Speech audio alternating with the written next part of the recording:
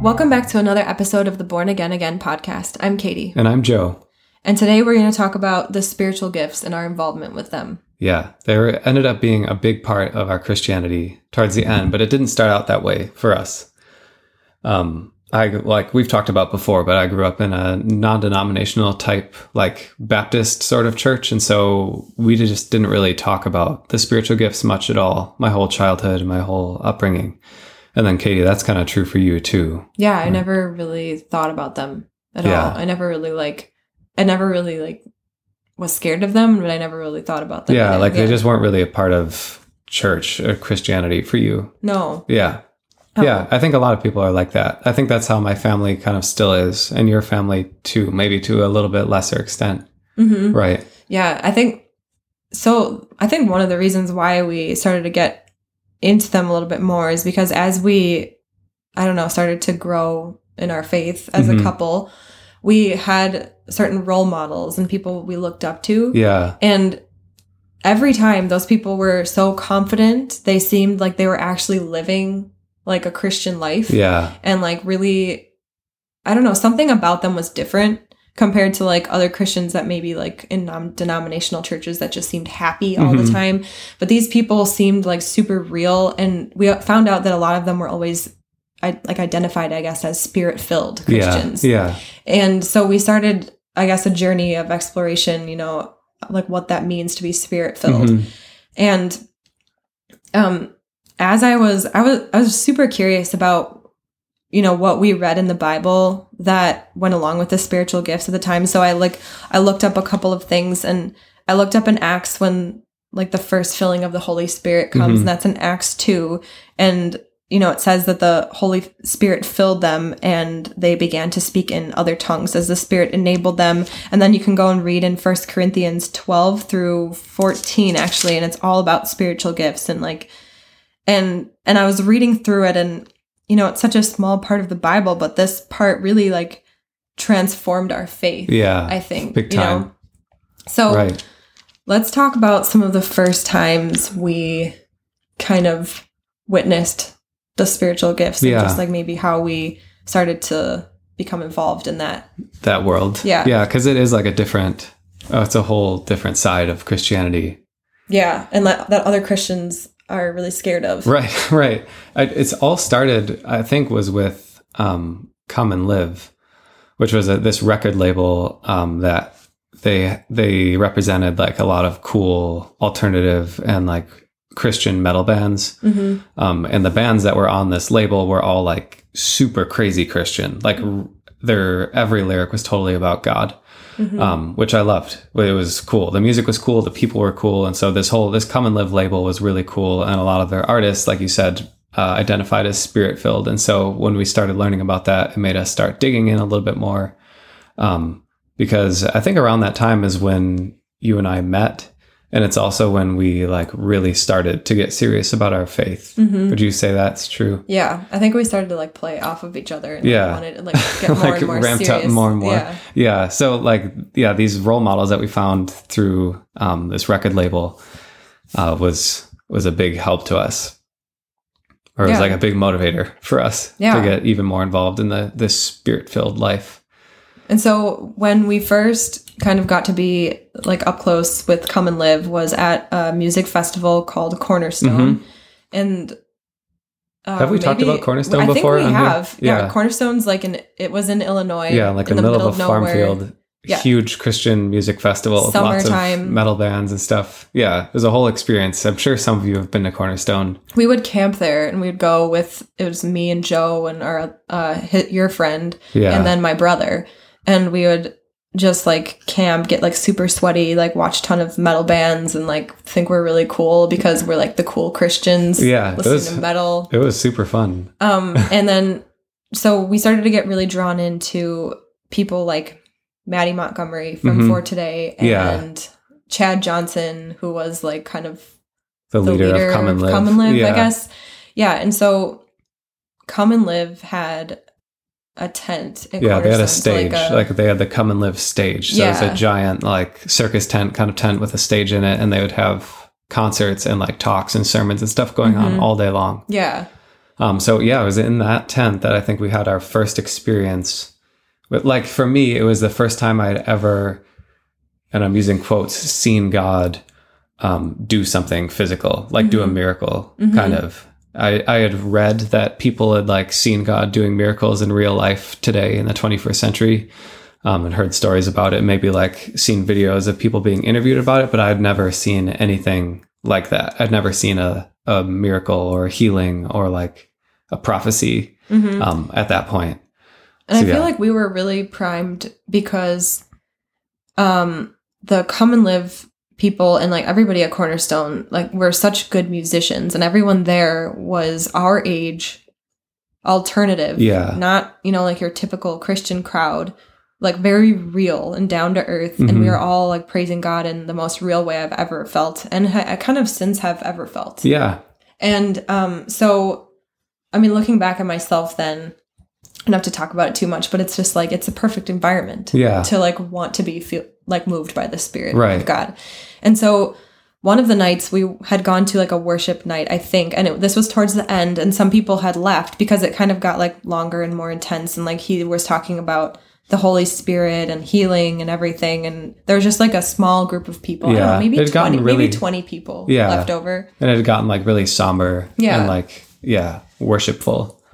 And we started praying for this one girl who was wearing super thick glasses, and she said that she was basically blind without her glasses. Like, she just needed a really strong prescription. And so we were all around her. I can't remember if you and I were necessarily around her, but we might have been touching someone's back who was touching her back or something like that. Pointing our hands out towards her because like, like a good old fashioned, that directed the power better. Good old fashioned spells. we like magic. Yeah. So we were praying for her for a while, whatever, prayer ended. And she's like, I don't know if this girl was like really Christian before, but she was like, man, I don't know, something's happening because I can't even wear my glasses anymore. Like as in her vision had improved somewhat. So like now her glasses we should keep praying. Work. We should keep praying, and her glasses, like they were blurry. She said my glasses are blurry. So we were super, super excited. Yeah. That was the first time that it was like confirmation to me. Oh my gosh, God is just like real. He's actually doing miracles today.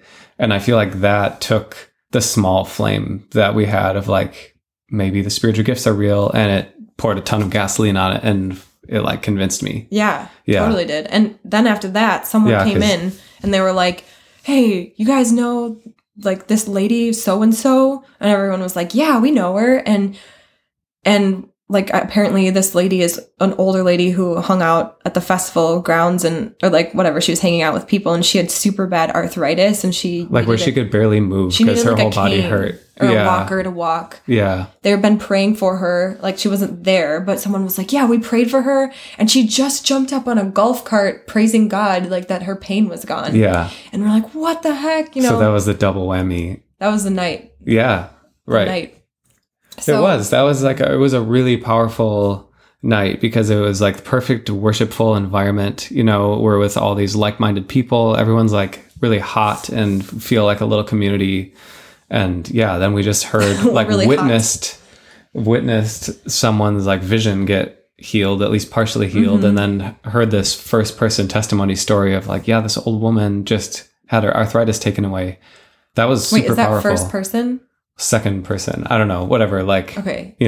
We heard a story of someone who had seen it. Okay. So a couple degrees of separation. Removed. But at the time, it didn't matter. No. That was like total confirmation. Why would we ever doubt someone else's story or testimony? Yeah, because it's not like they're trying to trick us. We're all Christian already, anyways. Yeah. But that was a really powerful night, and I remember afterwards, like talking about it. And didn't we go and like pray somewhere else together too after that? Oh, so the next day they had Come and Live had like I don't know, an individual person who would pray with you, like individually or whatever, but we decided to go in together because that following year, we were going to go into ministry with Cru, and we were starting, as we were ramping up more, we were realizing how not spirit-filled Cru was, and we were getting scared, so we went to pray with them for a year because we just shared that with the person we prayed with.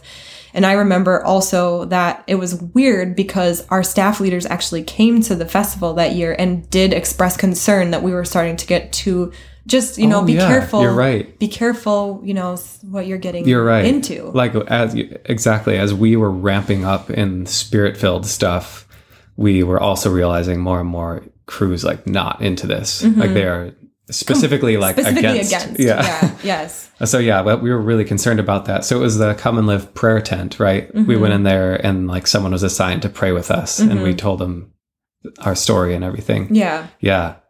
Yeah. So that was like a strong trip. Yeah. I mean, like that was a really impactful trip for us to Cornerstone. It was. And so I don't know if we had been like, I don't think we had necessarily been filled with the Spirit. I don't know if I might have like tried to pray for that, but then kind of been like, oh, maybe we didn't really know what we were doing. Yeah, maybe it was I just all don't brand know how new to us. use my powers. But like, so we decided that summer it was really important for us to find a new church, and we needed to find a Spirit-filled church. Right. Yep. Because we had been going to our family's churches or something at that point. Yeah. Yeah. Yeah. We were recently married as well, and we needed to find our own home church. So we kind of went on like every Sunday we would go to a different church and just see what it was like. And we went to a lot of weird churches. We tried all different ones. Yeah. We went to this one church that was like, they seemed like maybe they were Spirit-filled, but they didn't believe that they could have any musical instruments. So a guy went up on their small stage and just started singing from a hymn, and we all sang with him. Right. Just a cappella. Yeah.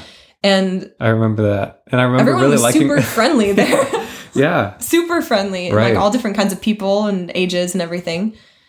We went to some other churches in Milwaukee, and we decided that they weren't Spirit-filled enough. Right. Like I was like, oh, this place isn't filled with the Holy Spirit. We can't go here. Yeah.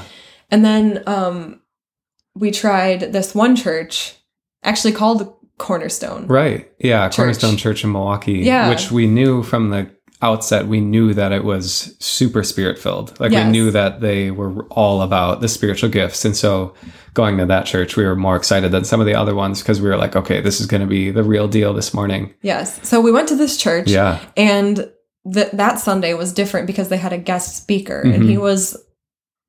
What was he? I was going to say a traveling salesman. He was the traveling salesman of church. In hindsight, he seemed like a traveling salesman, but at the time, he was just a guest speaker. He was like a prophet or an apostle, maybe he called himself or something, who was traveling around and speaking at different churches. And so, like the church service, I don't remember if we liked it other than this guy, but so this guy at one point during the service came up. And there was music playing, and he started kind of calling out like words of knowledge for people. We were all like standing, I thought, kind of raising your hand or closing like your eyes, and like your hands are kind of like folded in front of you, like your brow is super furled, and you're like swaying back and forth. Those kind of moments. Yeah, right. And the guy started calling out like stuff that he said God was speaking to him for people in the audience. Yeah. So he's going around calling out different things for different people and saying like, oh, son, your back is injured, but God is going to heal that. Or like, you need to reconnect with your family or whatever, general stuff like that. Until I see him scanning the room and his eyes lock with mine. Did you see his eyes? Yeah. And Katie and I were in the back of the room, like way in the back. I need to do something with the eyes. We had gauged ears at that point because, that was the style. And the guy from the stage pointed at me, he said, you in the back with the hubcaps in your ears. And he said, I know you've come from a troubled past and you've had a hard upbringing and a really a lot of turmoil in your family life. But God says that he's going to turn things around for you, and he's going to make you a new creation in Christ. You can turn away from your past. And even at the time, that like did not describe me at all. I was had such a good upbringing, like from a Christian home. I was like such a good Christian boy. Never did anything wrong. There was no turmoil in my life at all. I remember everybody was like starting, I feel like you started like, you had your hands out raised because you were just like ready to receive any like knowledge from the Lord. Right. And I was like, what? Like, doesn't sound right. But like I didn't, you wouldn't say anything in the middle of church. Everybody else started like clapping or like praying in tongues praying and like being like, yeah. yes, Lord, like shouting things Right. out, like, please let this be, like, let this come to pass, whatever this guy's Yeah. saying. So like the crowd is carrying the energy because I did not have much of a reaction to it. On one hand, I was like, this guy is wrong. On the other hand, I thought, well, I'm not like mad at him. I don't think he's trying to manipulate me. Maybe he just like got a little, I don't know what I thought. Well, because at the time we had no reason to believe that this was any kind of like party trick. Right. You know what I Yeah, mean? Like yeah. any kind of trick. And so Yeah, I we were just trusted like, it. oh, maybe he just misheard a little bit of. I don't know. I don't know. Remember my thoughts, except I was just thinking like, that's not right. I remember my heart racing and like everyone is looking at you and stuff. And so Your there's a lot of adrenaline's pressure. pumping. So I'm just standing there with my hands outstretched and maybe my eyes closed or just looking at this guy, like not really responding too much. But the band is playing and everyone else is like hyped enough for me. And then did you go up on So stage then or he, says that. And then he says like, come up here on the stage. So heart like pounding again, like, oh my gosh, I'm getting called out. Like what's going to happen? So I walk up along the side and get up on the stage, and I don't remember if he's hyping up the crowd still or what, but he turns and he looks at me and he says, like, now, like, tell us what the Lord has put on your heart. What is the Lord speaking to you? And he gave me the microphone or held it in front of my mouth. Mm-hmm. And I remember just speaking the first thing that came to my mind, which was something about like, God wants us to embrace freedom. God has given us freedom and we're all free. And it's up to us to claim the freedom that God has given for us. And which of course the audience like loved, and the guy loved and patted my back and was like, thank you for that word. And to me, I didn't know if I had actually like gotten something from God or if I had just been thinking about freedom, which was something I like loved talking about, freedom in God. No, so previously. It was, from my perspective, all I remember you saying was freedom. And that's what I like remember the first thing you said. And I was like, okay, like this isn't, it looks like it's really spiritual, but you always talked about freedom. Yeah. Like that was something at the time you had been kind of obsessed with. That was a theme in my life. Yeah, like you know how you get themes in your life as a Christian. Maybe, Right. you know, like this is something I'm working on, or I want to like feel more Yeah. freedom. Yeah. Right. And so to me, I was just like, okay, yeah, this is Joe. Mhm. You know, this that is seems like what I would say from Joe. Yeah. But it didn't really faze me. I think that what I thought is that this guy, he's just traveling through and this isn't really a good representation of the church. Yeah. You know? You're kind of freaked out But by it was him. weird. He was Yeah.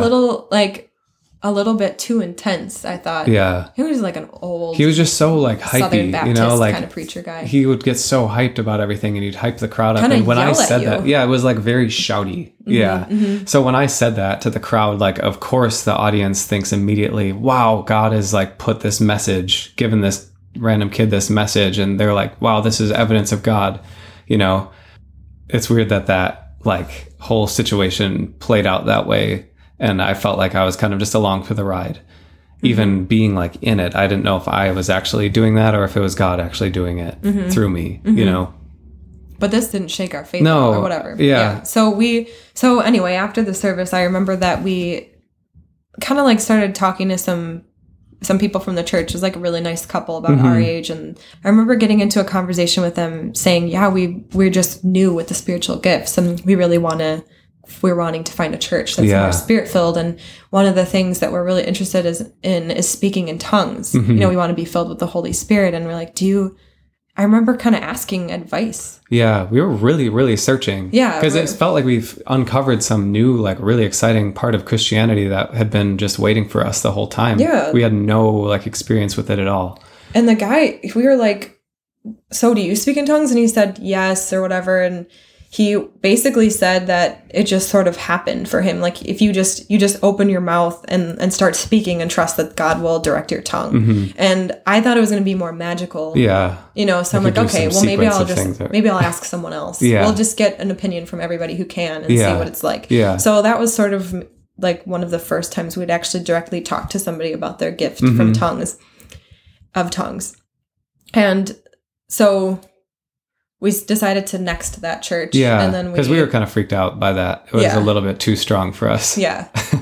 the next church we tried was one in our hometown, and it was a Pentecostal church, and our friends had gone there. I don't really know the difference between Pentecostal churches and charismatic churches, but I read something recently that led me to believe that a charismatic church is like a different kind of church than a Pentecostal one. Yeah. Like there's a movement. Like right, it's a like movement. a Pentecostal movement. And then a charismatic movement. Or like Assemblies of God is something too. Yes. Yeah. So there's like a lot of people, there's a lot of different kinds of spirit-filled churches. So we went to this Pentecostal church and we decided that Pentecostal churches weren't the kind of spirit-filled churches we wanted to go to because they were a little bit scarier. And we were sitting in church during a time of worship and everybody was standing, like speaking in tongues or whatever. But there was somebody behind us who was speaking in some kind of tongue that sounded like parcel tongue. Yeah. And we got really scared. It sounded like a snake hissing. Oh my gosh, yeah. It freaked us out. Did we leave? I don't know if we left, but we were really freaked out. Because it felt like all of this felt kind of exciting. It felt like a little bit iffy because we had grown up like not believing in any of these gifts. And so now I felt like we were really skeptical about them, and we were really worried that like maybe it was demonic and not God. And so like when this lady started doing her weird serpent tongue language, we got freaked out. Yeah. I think too, like the pastor there, something about the way that he preaches, we must have known, like the type of Pentecostal preachers, that are putting on a show. Yeah. There's something in you that kind of feels, you're like, I don't know if you're genuine. Where they have like a glint in their eye where you're like, I don't trust you. It can just tell they're shouting to like get the crowd riled or something. It was something like that. So we were like, no, next. Not this one. Yeah. It's interesting actually that neither of those experiences like dampened our excitement about searching for this stuff though. Yeah. Well, because we kept going. Mm-hmm. Yeah. And we kept going on our search and ended up at the like final church that we were at until we stopped being Christian. Mm-hmm. And this one was, I don't know what denomination it'd be considered, but it was just like a charismatic Bible believing church. Mm-hmm. I think that's what they would describe themselves as. Mm-hmm. And this was a church in our hometown as well that we had heard about we were recommended to go there by one of our friends.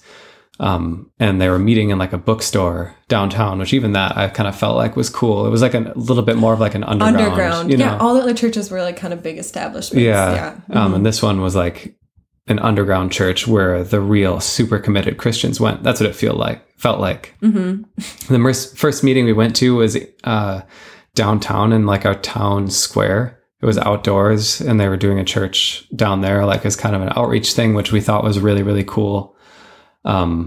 And yeah, like not afraid to worship in the middle of everyone. Yeah. Yeah. I remember when we went there the first time, we were struck by how enthusiastic everyone was when we were worshiping.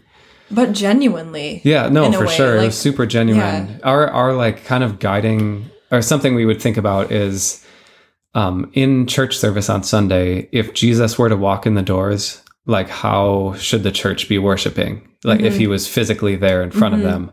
And like, so since Jesus isn't physically there, we would hope that the people would be worshiping in the same way as if he was. Yeah. Like we wanted people to be like really excited about worship and jumping around and singing and swaying and all that. Mm-hmm. And this new church that we found was doing that. Yeah. From the first meeting, we were really impressed with how committed everyone was. They were worshiping like as if God was actually real. I feel like that's how we talked about it. Yeah, I felt like I was struck by how normal everyone was and how after the service, like so many people came up to us and just introduced themselves and they seemed like completely relaxed with like being super Christian and like being that, like that was their whole being. Right. Like there wasn't any separation. No. They weren't being overly nice. They were just being like regular humans. And I remember feeling like this is a home church. Yeah. For real people. We had finally found our group of like super committed, real, fully alive, living Christians. And that's all you need to confirm your belief in something. Yeah. Yeah. Well, it did, and it like really helped us to ramp up our commitment to God even more. Yeah. So one of the things that we did in order to become part of this church is we went to like a 10 or 12 week like once a week on Wednesdays, kind of like meeting. I think you do that with new churches. Yeah. When you join a church. There's like a foundations class to like learn all of the doctrines that church believes in. Learn what they believe about God, who they believe Jesus is, who, all of the baptism. And so then one of the parts of that was learning about the baptism of the Holy Spirit. And I think that this is when we were able to ask all of the questions and kind of get everything explained that we were wondering about. And they did a really nice, thorough teaching on it. And I felt like, okay, finally, like this is in line with what we believe. And everything was super biblically based. Like they had verses.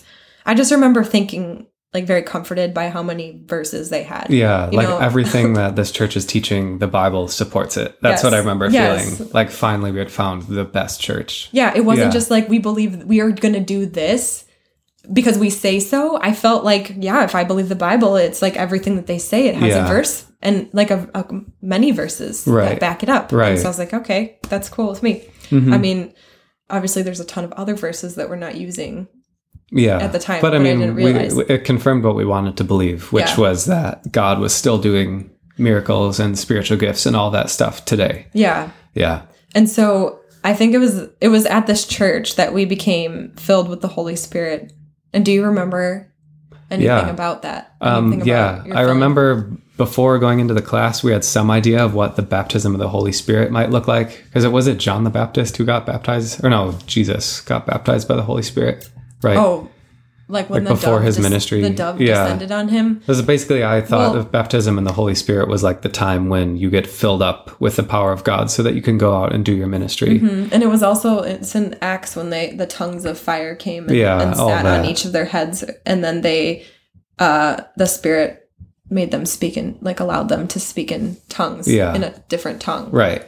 So one of these classes, as part of this doctrine church training thing that we were going to, was about the baptism of the Holy Spirit. And of course we read Acts and we read all the biblical verses supporting this event, baptism in the Holy Spirit.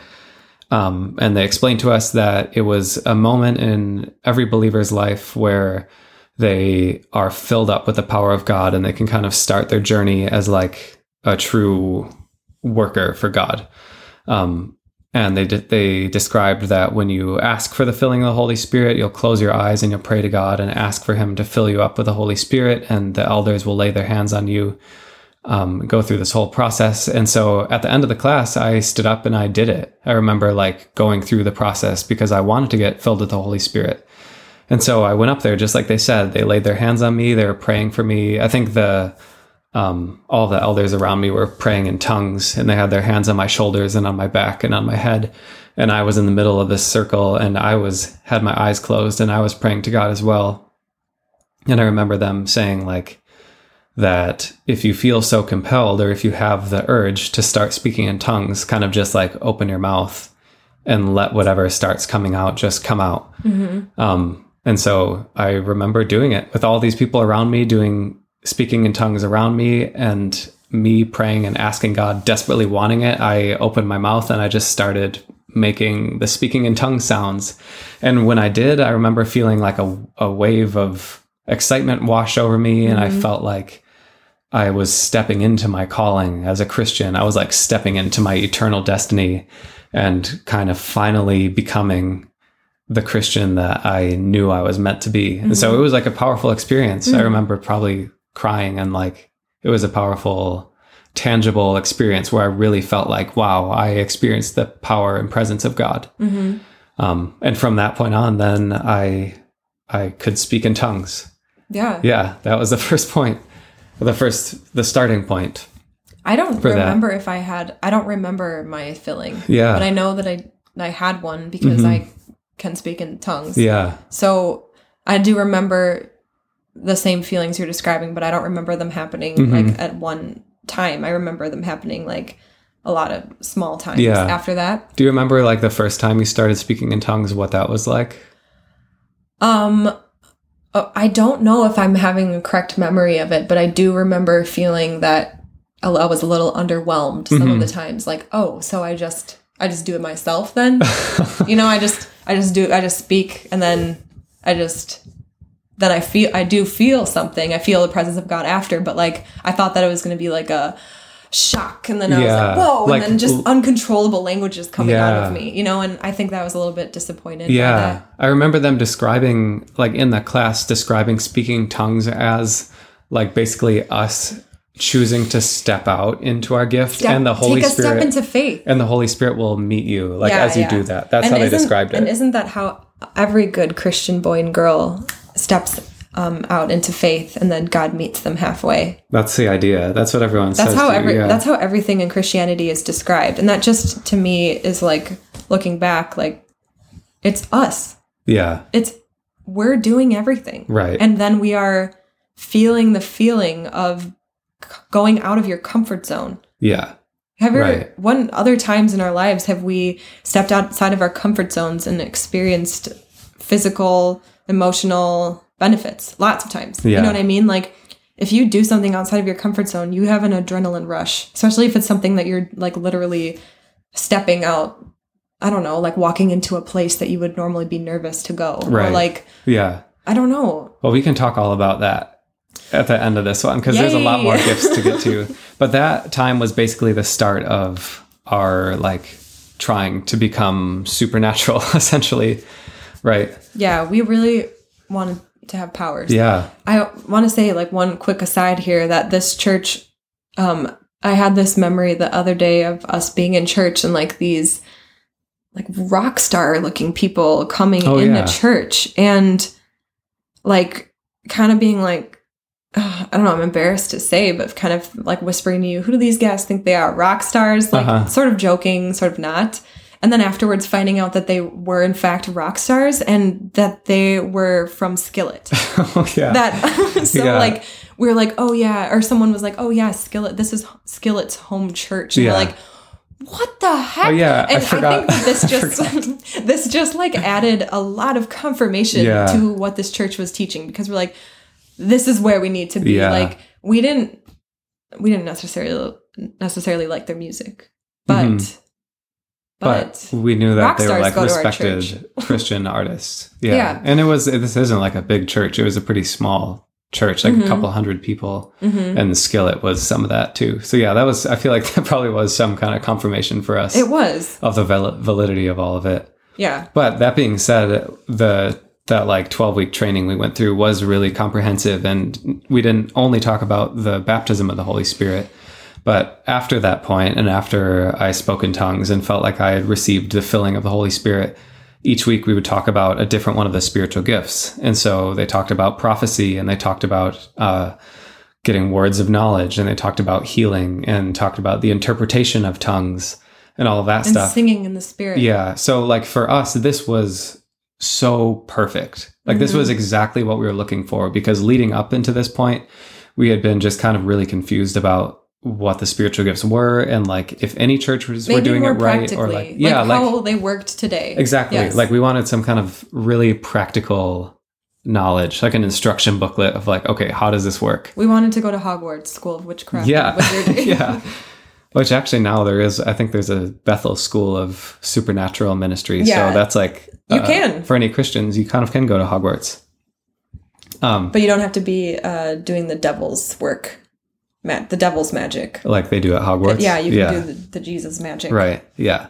So just as an example of kind of where we were at, after learning all this stuff from our church, we still were left with a lot of questions, like practical questions about how to do the spiritual gifts, essentially. Because we really, really wanted to do them. I think we wanted to do the spiritual gifts to glorify God. Like that, I think that was a main drive. Like I wanted to heal people because I really wanted to like help save people. I wanted to see God work in that way, and I wanted it to be something like really powerful for God's kingdom. But I think another big part of it was like, it seems so cool.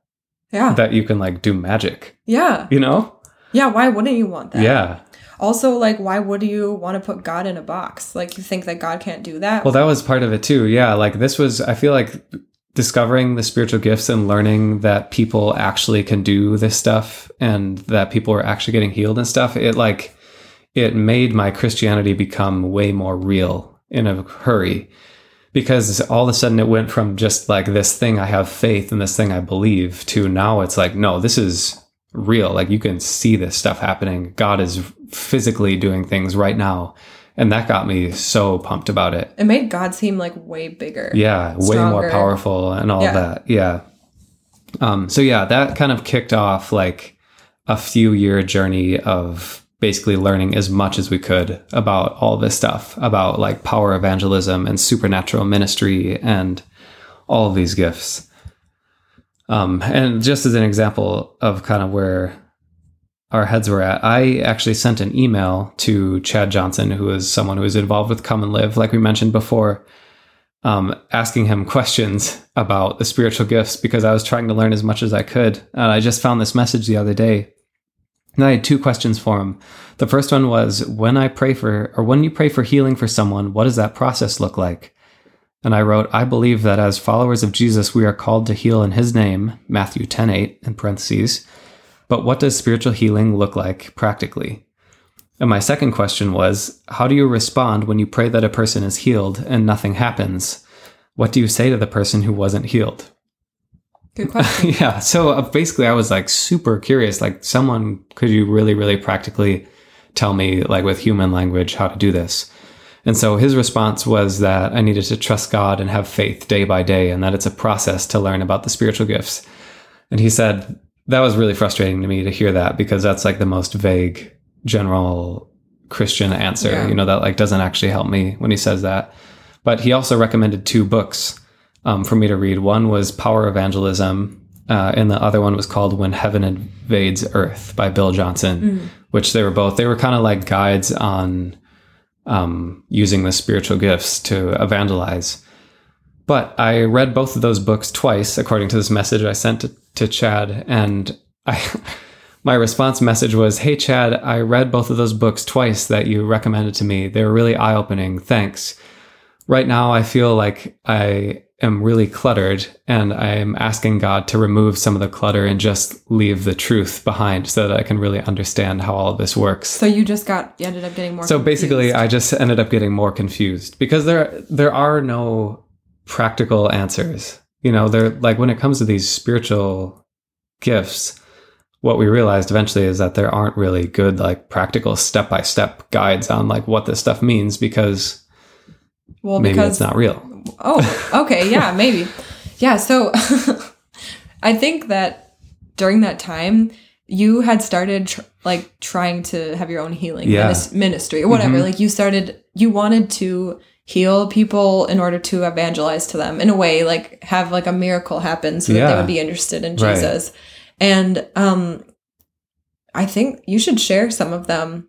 Yeah. Do you remember, like maybe like don't share like some of the smaller ones, and then we can build up to maybe like your last time doing it. Yeah. I basically had like reckless faith at one point when we were in the height of all this. And on my college campus, I would regularly stop and like pray for people who had crutches or who were in wheelchairs.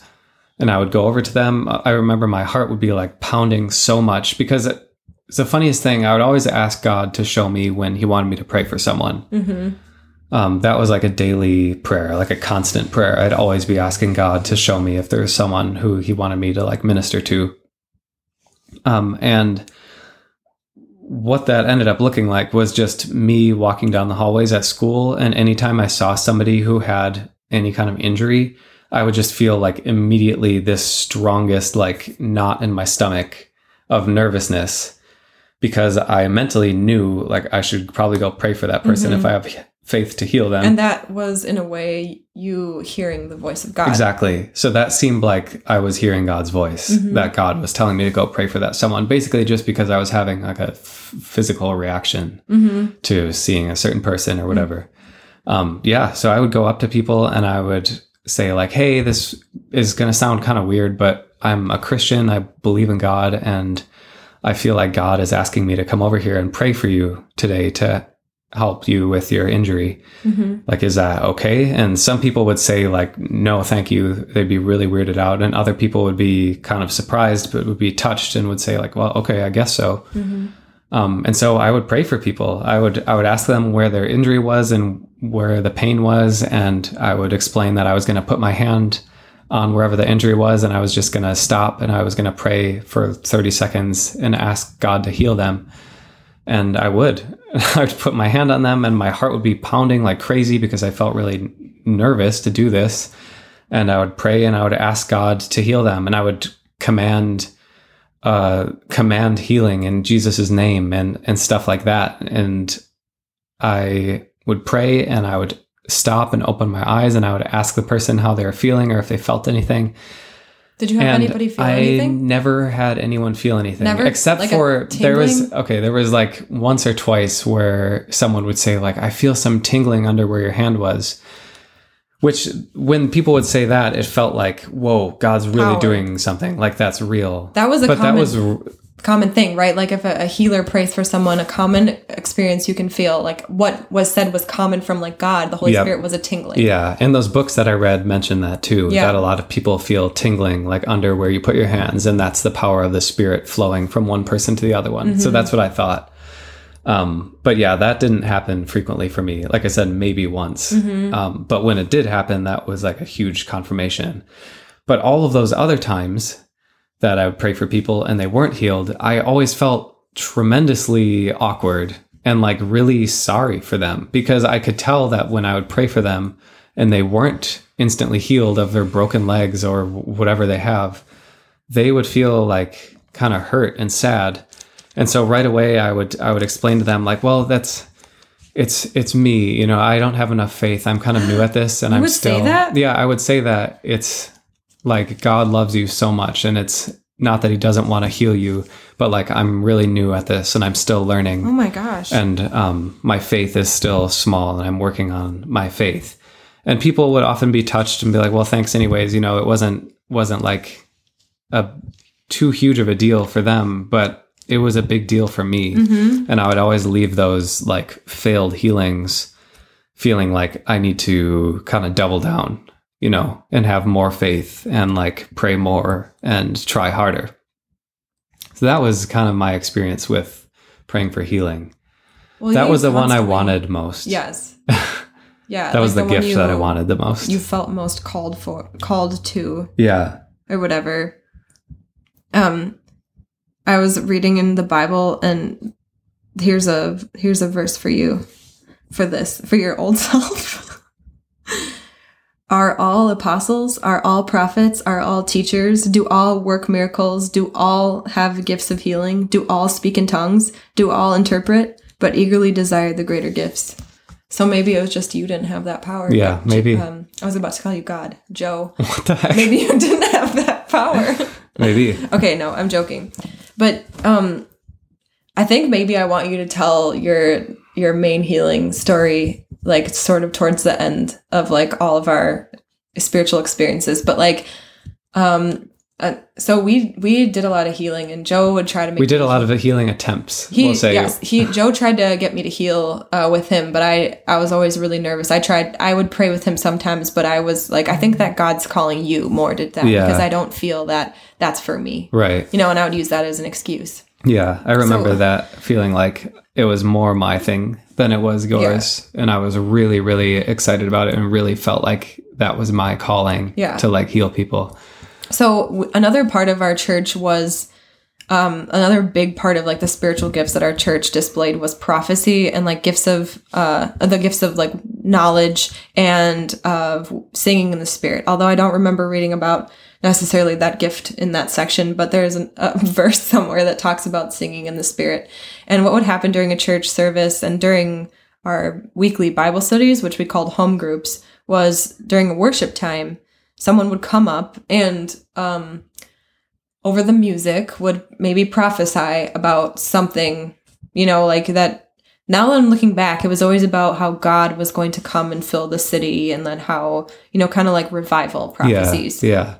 And another thing that would happen is someone might, maybe in a smaller setting, someone might have a word of knowledge for you. And then like which was maybe a picture that came to mind, that maybe it was directed towards someone, maybe it was just directed towards the group. And the third thing, singing in the Spirit, was where someone would come up on stage and then sing along a song that they had made up that went along with the chords of the music. Yeah. Okay. So basically it was like, you know, the band is playing background music, you know, just instrumentals, and you would maybe have a song that was like kind of playing in your head, a melody with words that you felt God had gifted you. So you would go up on stage and you would sing them. And we did all of those things in home group setting. And I don't remember if I ever went up on stage and did it. I might have. Yeah. But so I remember I've got more words of knowledge. And I remember getting a lot of songs in the spirit, but this was where my faith started to break down. I think because I was like, I think that I'm just good at picking out melodies. Yeah. I'm super good I can easily make up a melody over chords. Like if someone's playing chords for me, I'm gonna make up a melody with words easy. Mm-hmm. And so I was kind of like, I don't know if this is from me or if it's from God. But the ones that really like struck me were the images that I would get in my head. Mm-hmm. And we'd be praying like or worshiping, and we had a lot of like ambient time where we'd be swaying, kind of speaking in tongues, and you'd see like an image. I think an image forms in your brain, and of like, Jesus, like whatever, standing there, his arms open, or, you would see like a lamb, or maybe you would see a person and you would see them walking down the street and they looked really happy, or someone you knew and someone in the church, or like you would see yourself, whatever, blah, blah, blah. Yeah. Some of them were more vague, and some were like so obviously like from reading the Bible and, meditating on God all the time. But I felt like they started to just form in my brain, kind of like, and I would follow them. Yeah. And that I thought was from God. Right. I really thought that was something that God was showing me. So we were looking for that. I feel like we were really open to that stuff and kind of looking for pictures in our mind, especially during Sunday worship services, and like looking for signs, messages that kind of popped into our head and stuff like that. And yeah. Do you remember any words of knowledge anybody had for you, or any pictures anybody had for you? I know that I had people give me those. No, I did. I for sure had people come up and give those to me. I think I mentioned this once before, actually, but that I was at a home church once.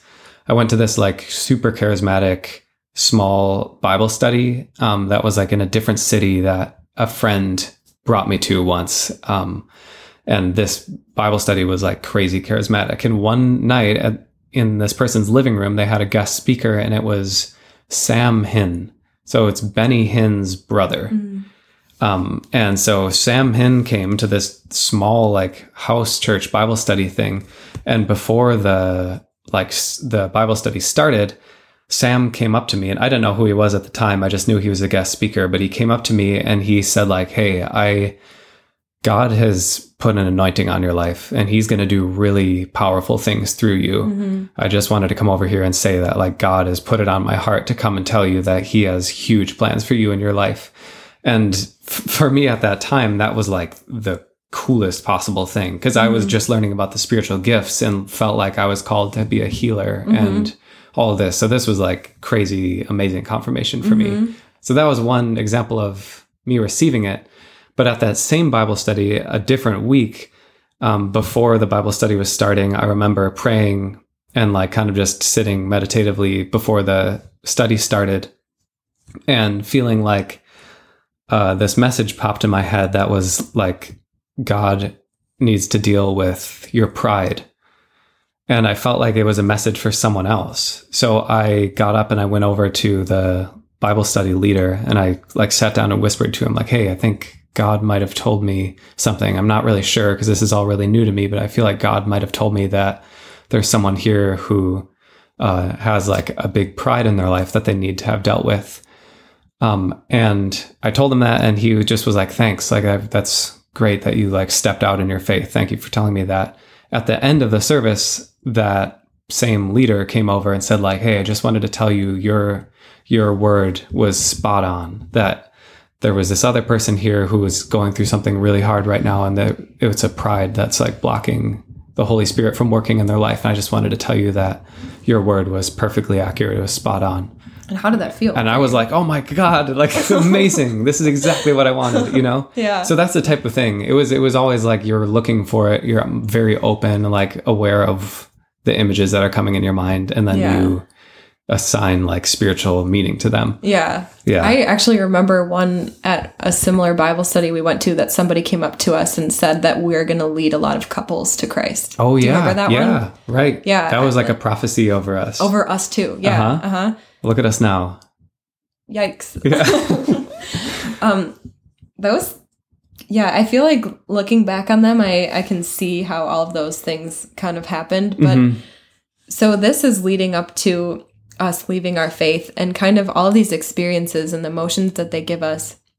And during worship and me thinking about how I might be making up my melodies or my spiritual songs. And like, this is leading me to question, you know, am I doing any of this on my own? And am I giving myself these emotions and these reactions? And so you kind of had a similar, like a final straw with healing. Yeah. And why don't you share that? Yeah. So would be the last time that I ever prayed for someone to be healed. Because I prayed for a lot of people. You did. I was like, I don't know, maybe like 30. Yeah. Over when my you say whole it time. Right now, it doesn't sound like well, as but much I mean, as 30 100, yeah, Joe. but like going up to 30 Joe, I think injured you people. maybe could have had a little bit more my faith. But like, no, going up to 30 like people in wheelchairs or crutches or whatever, and praying for them and then them not being healed. No, that's a lot. Like, that's persistence. I sustained the faith for a long time, all the way up until this very last time, where I remember I was at work, and it was in the winter in Wisconsin.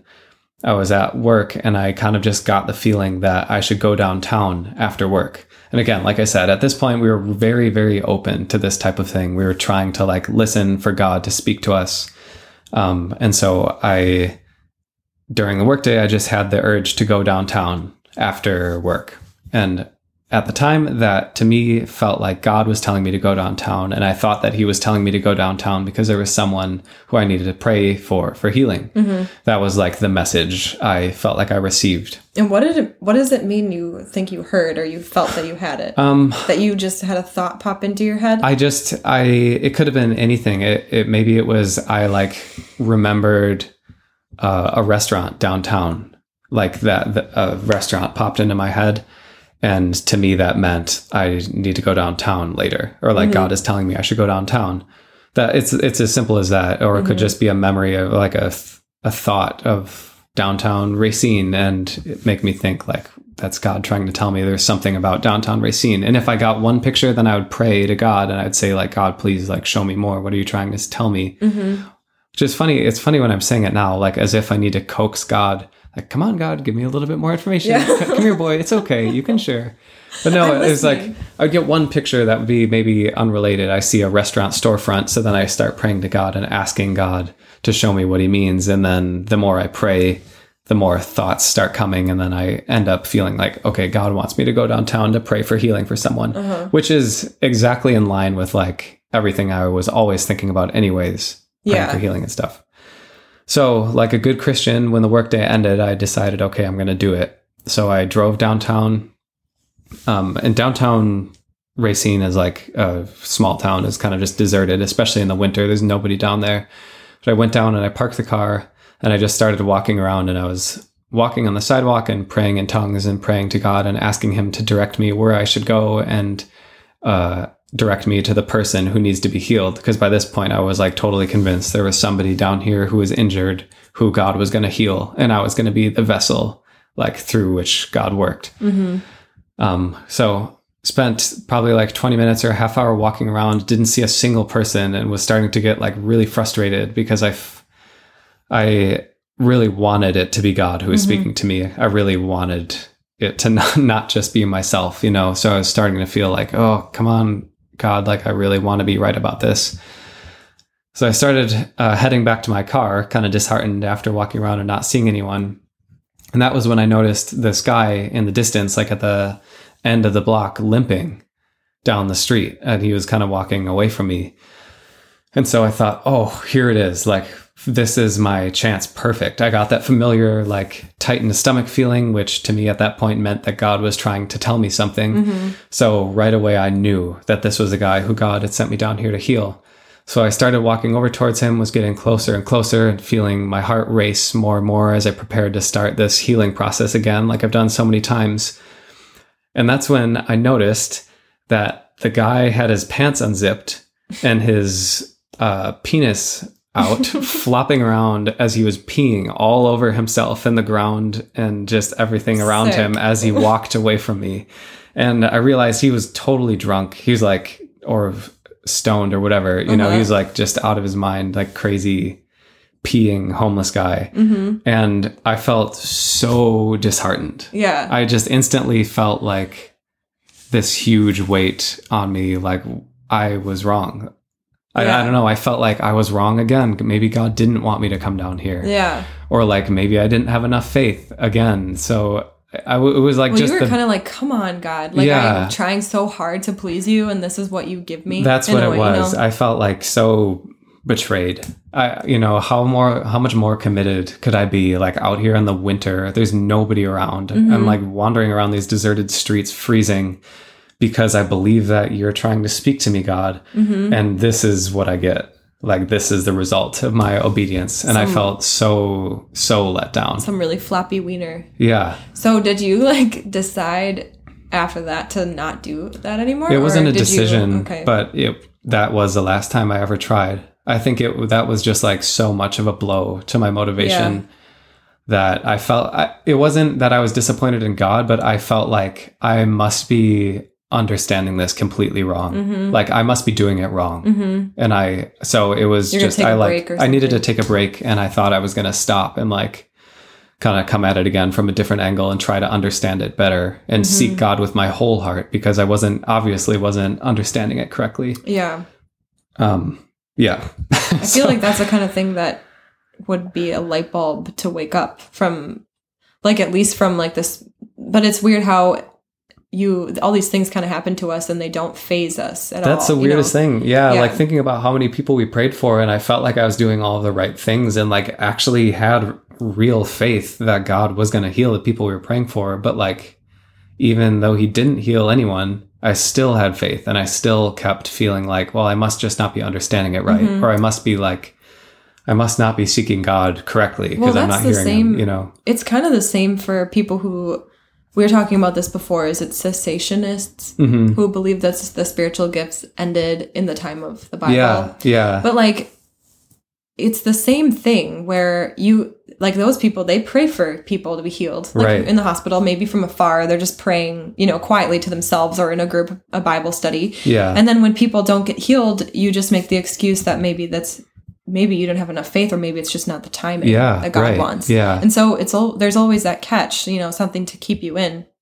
It's just strange, like that all of these things can happen and we like still remain so faithful. Yeah. It's a perfect example of like how we wanted to believe so badly that like, even though we were seeing evidence every day of how it wasn't working, like how God wasn't doing anything presently, we still continue to have faith through all of that. Like, it didn't even phase it. No. It's really weird now. I think I don't think that ended our faith, but I remember feeling like I felt mainly bad for you. Yeah. Because that was so much of your thing. I just had another memory that I remember that was really important to me, believing in the Holy Spirit and the power of the Holy Spirit. But we went to that Holy Spirit conference. Do you remember with my uncle? Yeah, it was a charismatic Lutheran conference. Oh, weird. It is weird. So my dad and my mom went, and we went with my uncle. My dad has a twin brother, and his twin brother is like super Christian, very spirit-filled, really cool guy. Actually, we still think he's super confident. We really like him. But like he took us there, and my dad went up on stage, like during sort of one of those things where, not the altar call, but I mean that altar call where you go down and get touched by, you get knocked down by the Holy Spirit. Knocked down by the Holy Spirit. Yes. So my dad goes up there and he's in line. He gets up to the line. We're all like, everyone else is singing and praising during this time. A lot of there were a lot of people with like flags there, and like he like shouts out and gets thrown back. Yeah. And this is so weird because my dad is so skeptical and he never like really believed in any of that stuff. And like I was like, oh my gosh, God is real. Like, it's really happening. And like he came back. I remember asking him about it and he was like, I don't know what it was. I remember that too. Like, right? I was like, tell us more. Gosh, like be better at telling a story. Like tell us about what happened. What did you feel? Like, why do you think you did that? Do you feel like it was from God? And after that, I also, when he came back to the seats, I remember praying for healing for his ears, because his ears he's kind of going deaf, pretty, sooner than I think he should for his age. Yeah. And he's always been so self-conscious about it and like really hates it. So I prayed for healing for him. And I remember him like smiling while I was doing it, but in that kind of way where that smile you do when you're kind of like thanks, but yeah, you know what exactly. I mean? He had that smile, like a little skeptical.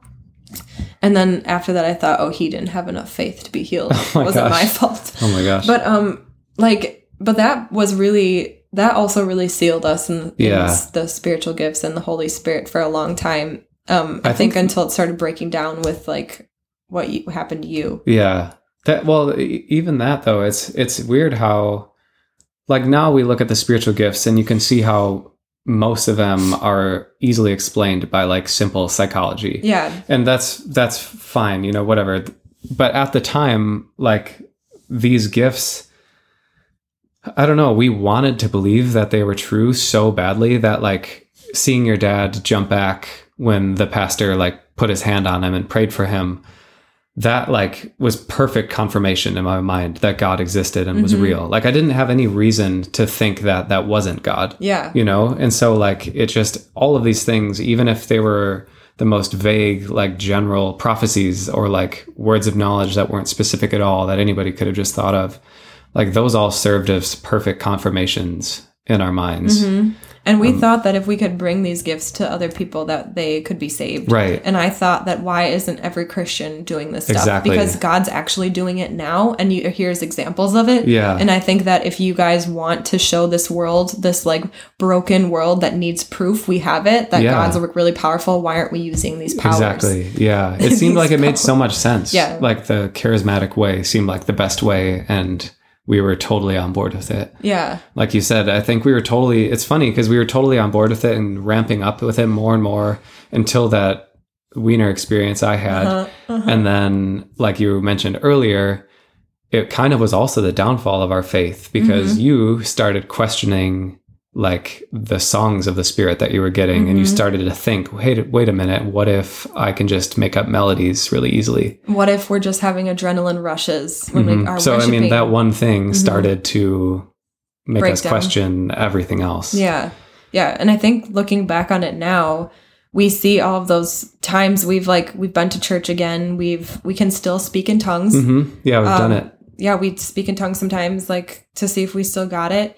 And we can. So it's like we are like in the most apostasy state ever, and we like have denounced God so many times, but he hasn't yet taken away our gifts. Right.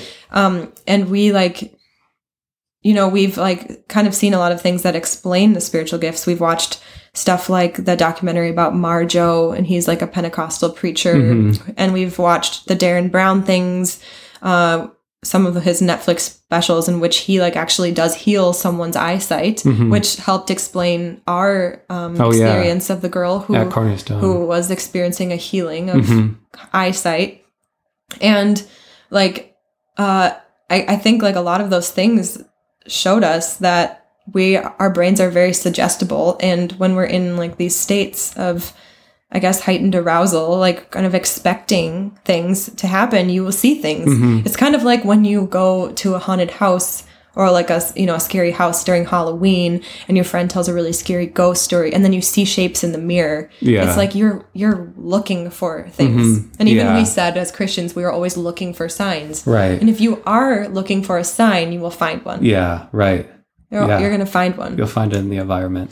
I think that like looking back and seeing that guy who called you out on stage, and like wondering if every other time preachers called people out, if that person wasn't even true for them, but they were too scared to speak up because the whole congregation was singing and shouting. Yeah. Like, why would you stop a service to be like, excuse me, sir, your prophecy is not correct. Right. Like, I'm actually not from a broken home. Yeah. Like, you wouldn't do that. It's like you wouldn't want to hurt the other people's faith. No, you wouldn't want to hurt his credibility. You wouldn't want to hurt the rest of the church's faith. No. It's like when someone calls you out and you just sit there silently, I feel like that silence is like confirming to everybody else, even if the person's totally wrong. Yeah. It's just everyone expects that it's right and is like assuming that it's all right and spot on. And so, yeah, it's a weird environment. I don't think that every church that does that is trying to trick people, but we have seen documentaries where televangelists and healers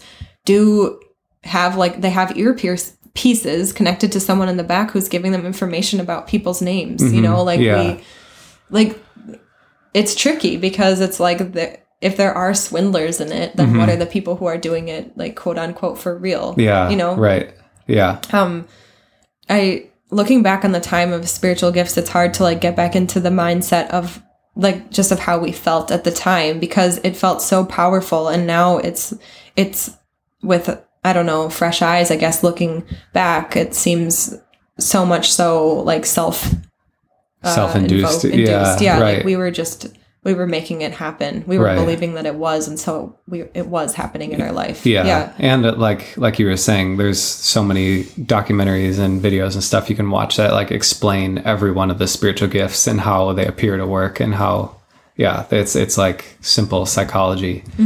But yeah, at the time it felt very real, and it felt like a perfect confirmation of God existing and all of that. Yeah, so and it was a big part of our faith. It was one of the last things that we needed to have explained before we were ready to let go. For sure. We were like, okay, the Bible is kind of crazy, and God seems really angry and mean, and salvation is kind of confusing, and what happens to people, who can never hear about God. But we saw God work, and what was that? We saw miracles, so that kept us in for a while. Yeah, that was definitely a big part of what we had to dismantle. I think we'll probably have another episode where we can talk about the psychology of the spiritual gifts and how that stuff works and all of that.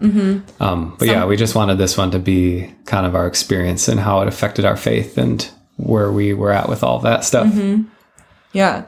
I think a number of you have messaged and talked about your experience with the spiritual gifts as well, and how difficult it was to sort of reason around that while you're in it, because you felt like you've had real life experiences, personal experiences, and that's really valuable to you as a Christian, I think. Yeah. Well, and even saying, I feel like some of those spiritual, quote unquote, spiritual experiences can be really valuable to you as a person, but as we're finding out, you don't need any kind of God to have a spiritual experience. Yes. Yeah. Yeah. You can just have them by yourself. Yeah. They're better that way. So if you guys have had any experiences with these magical powers, you should head over to our Facebook group or our Instagram page and tell us all about it. You can also support us through our Patreon, just under patreon.com/bornagainagain. Thanks so much for listening. We'll see you next week.